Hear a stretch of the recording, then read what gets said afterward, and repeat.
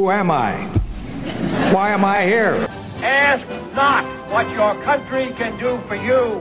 Ask what you can do for your country. I shall not seek, and I will not accept the nomination of my party for another term as your president. Tear down this wall. And the wall just got 10 feet taller. We're going to California and Texas and New York. And we're going to South Dakota and Oregon and Washington and Michigan. And then we're going to Washington, D.C. to take back the White House.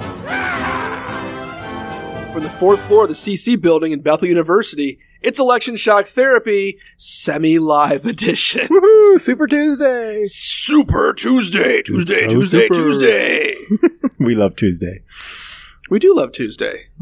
Guys, 14 states and American Samoa, we see you Samoans, are voting right now. Polls are closing in a few places. Polls have already closed in several places. We're going to get to some of the results that have already been called. Mm-hmm. But first, we got to flash back here a little bit. We got to Lost style, do a little bit of a look backwards, and talk about. We're going to kind of just update you through the night here with a few check-ins.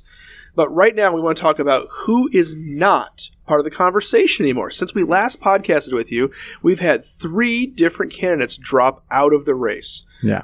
Dr. Kukum, who is no longer interested in being president? Well, the first candidate to bite the dust over the weekend was Mr. Steyer, who actually announced that he was ending his campaign before we even had all the results in from South Carolina. He had had enough. He had enough.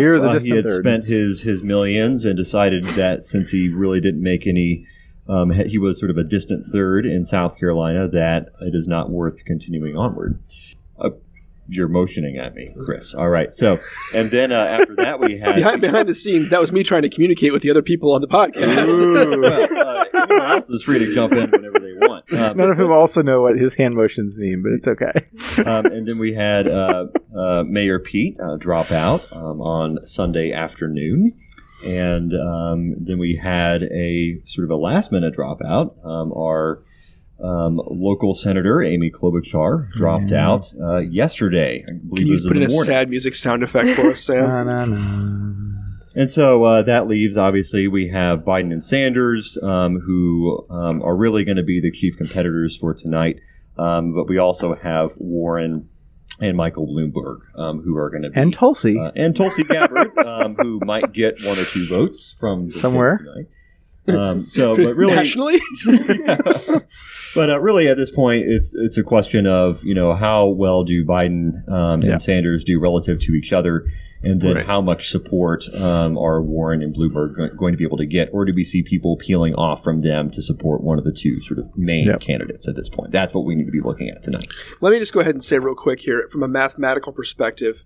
It would be easy to say that because Klobuchar and Buttigieg dropped out of the race, that's a clear advantage to Joe Biden. And that's probably some truth to that. Mm-hmm. However, keep in mind that the math is somewhat complicated in the Democratic primaries. Candidates have to get over 15%, but once they get over 15% of votes in a particular state, then they begin to accrue delegates who have been apportioned by the amount of the vote that they're getting. So this will help Biden, especially in places where he was hovering around 15%, and he will then start to pick up more delegates. But it could also some of their voters might be going to Bernie Sanders or Michael Bloomberg as well. Right. And it also helps him because he got endorsed, I think, by Buttigieg and Klobuchar, so that's probably helpful. But it is, I mean, in some ways this makes it there are fewer candidates, and therefore more of them are going to actually find it easier to hit the proportion. That could mean the votes get spread out more. So we'll see. It'll be an interesting night. Now, guys, we're pleased to be joined by another guest tonight, and I'm going to introduce Kelsey. You are here to join us for both the viewing of the results and some analysis too. So, what are you looking for tonight?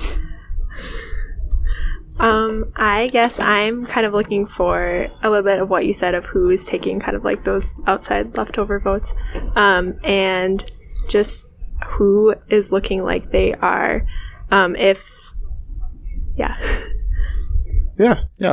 be interesting to see. I mean, I think, the other thing that's weird about this, we should note from our last podcast is, we once again have shown that we're not very good at predicting things. I mean, you remember that we did predict, I'll sort of bring this up here, but we did predict probably no one's going to drop before Super Tuesday. If somebody does, it would be Joe Biden. If he, does terribly in South Carolina, he did not do terribly. He did really well.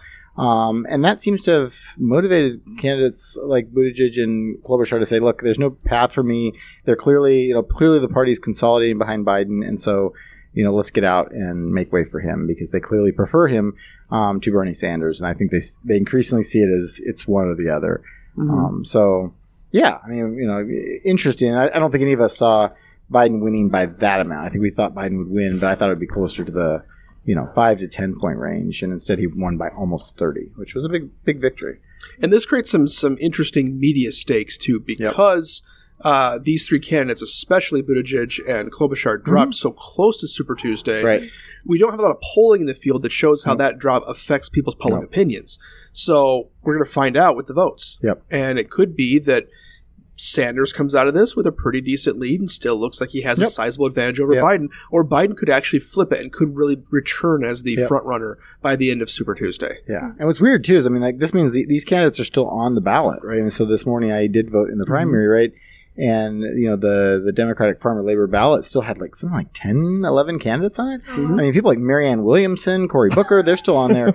In addition to, of course, Pete Buttigieg, Amy Klobuchar, and Tom Steyer. So, which raises you get the on question, there, by the way. but there's a lot of these people who aren't actually active candidates. Yeah, I mean, for low information voters who may not be aware that Cory Booker dropped or left the race, he'll get some votes. He might get some votes. Yeah, he'll get more than 0. Right? So that'll be... Yeah, that's another interesting little side factor because ballots are actually printed, right? And you have to print them ahead of time. And so you can't just update them the day of. This is not a Google spreadsheet or form. Right. Well, guys, any thoughts before we embark on a little bit more watching here? Well, we should note at the time of this recording that nearly all the votes are in from the state of Virginia that have been counted.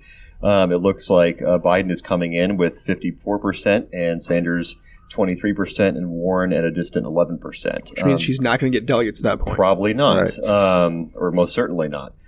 So Biden looks as actually slightly overperforming his polls in the state of Virginia. Yeah. They had the 538 sort of simulations. The model had basically estimated that Biden would receive 51% of the vote in the state of Virginia. And it looks like that he's going to overperform that by about 3 percentage points. And other data that's rolling in shows that Biden has done quite well with whites in the state of Virginia and also across all education levels. So it'll be interesting to see if that pattern holds in some of the other southern states throughout the night. Yep. All right. When we get back, we'll check in with some other state results, and we'll start to speculate about how this shapes up for the structure of the Democratic Party heading into the 2020 elections. Stay tuned. We'll be back in a bit.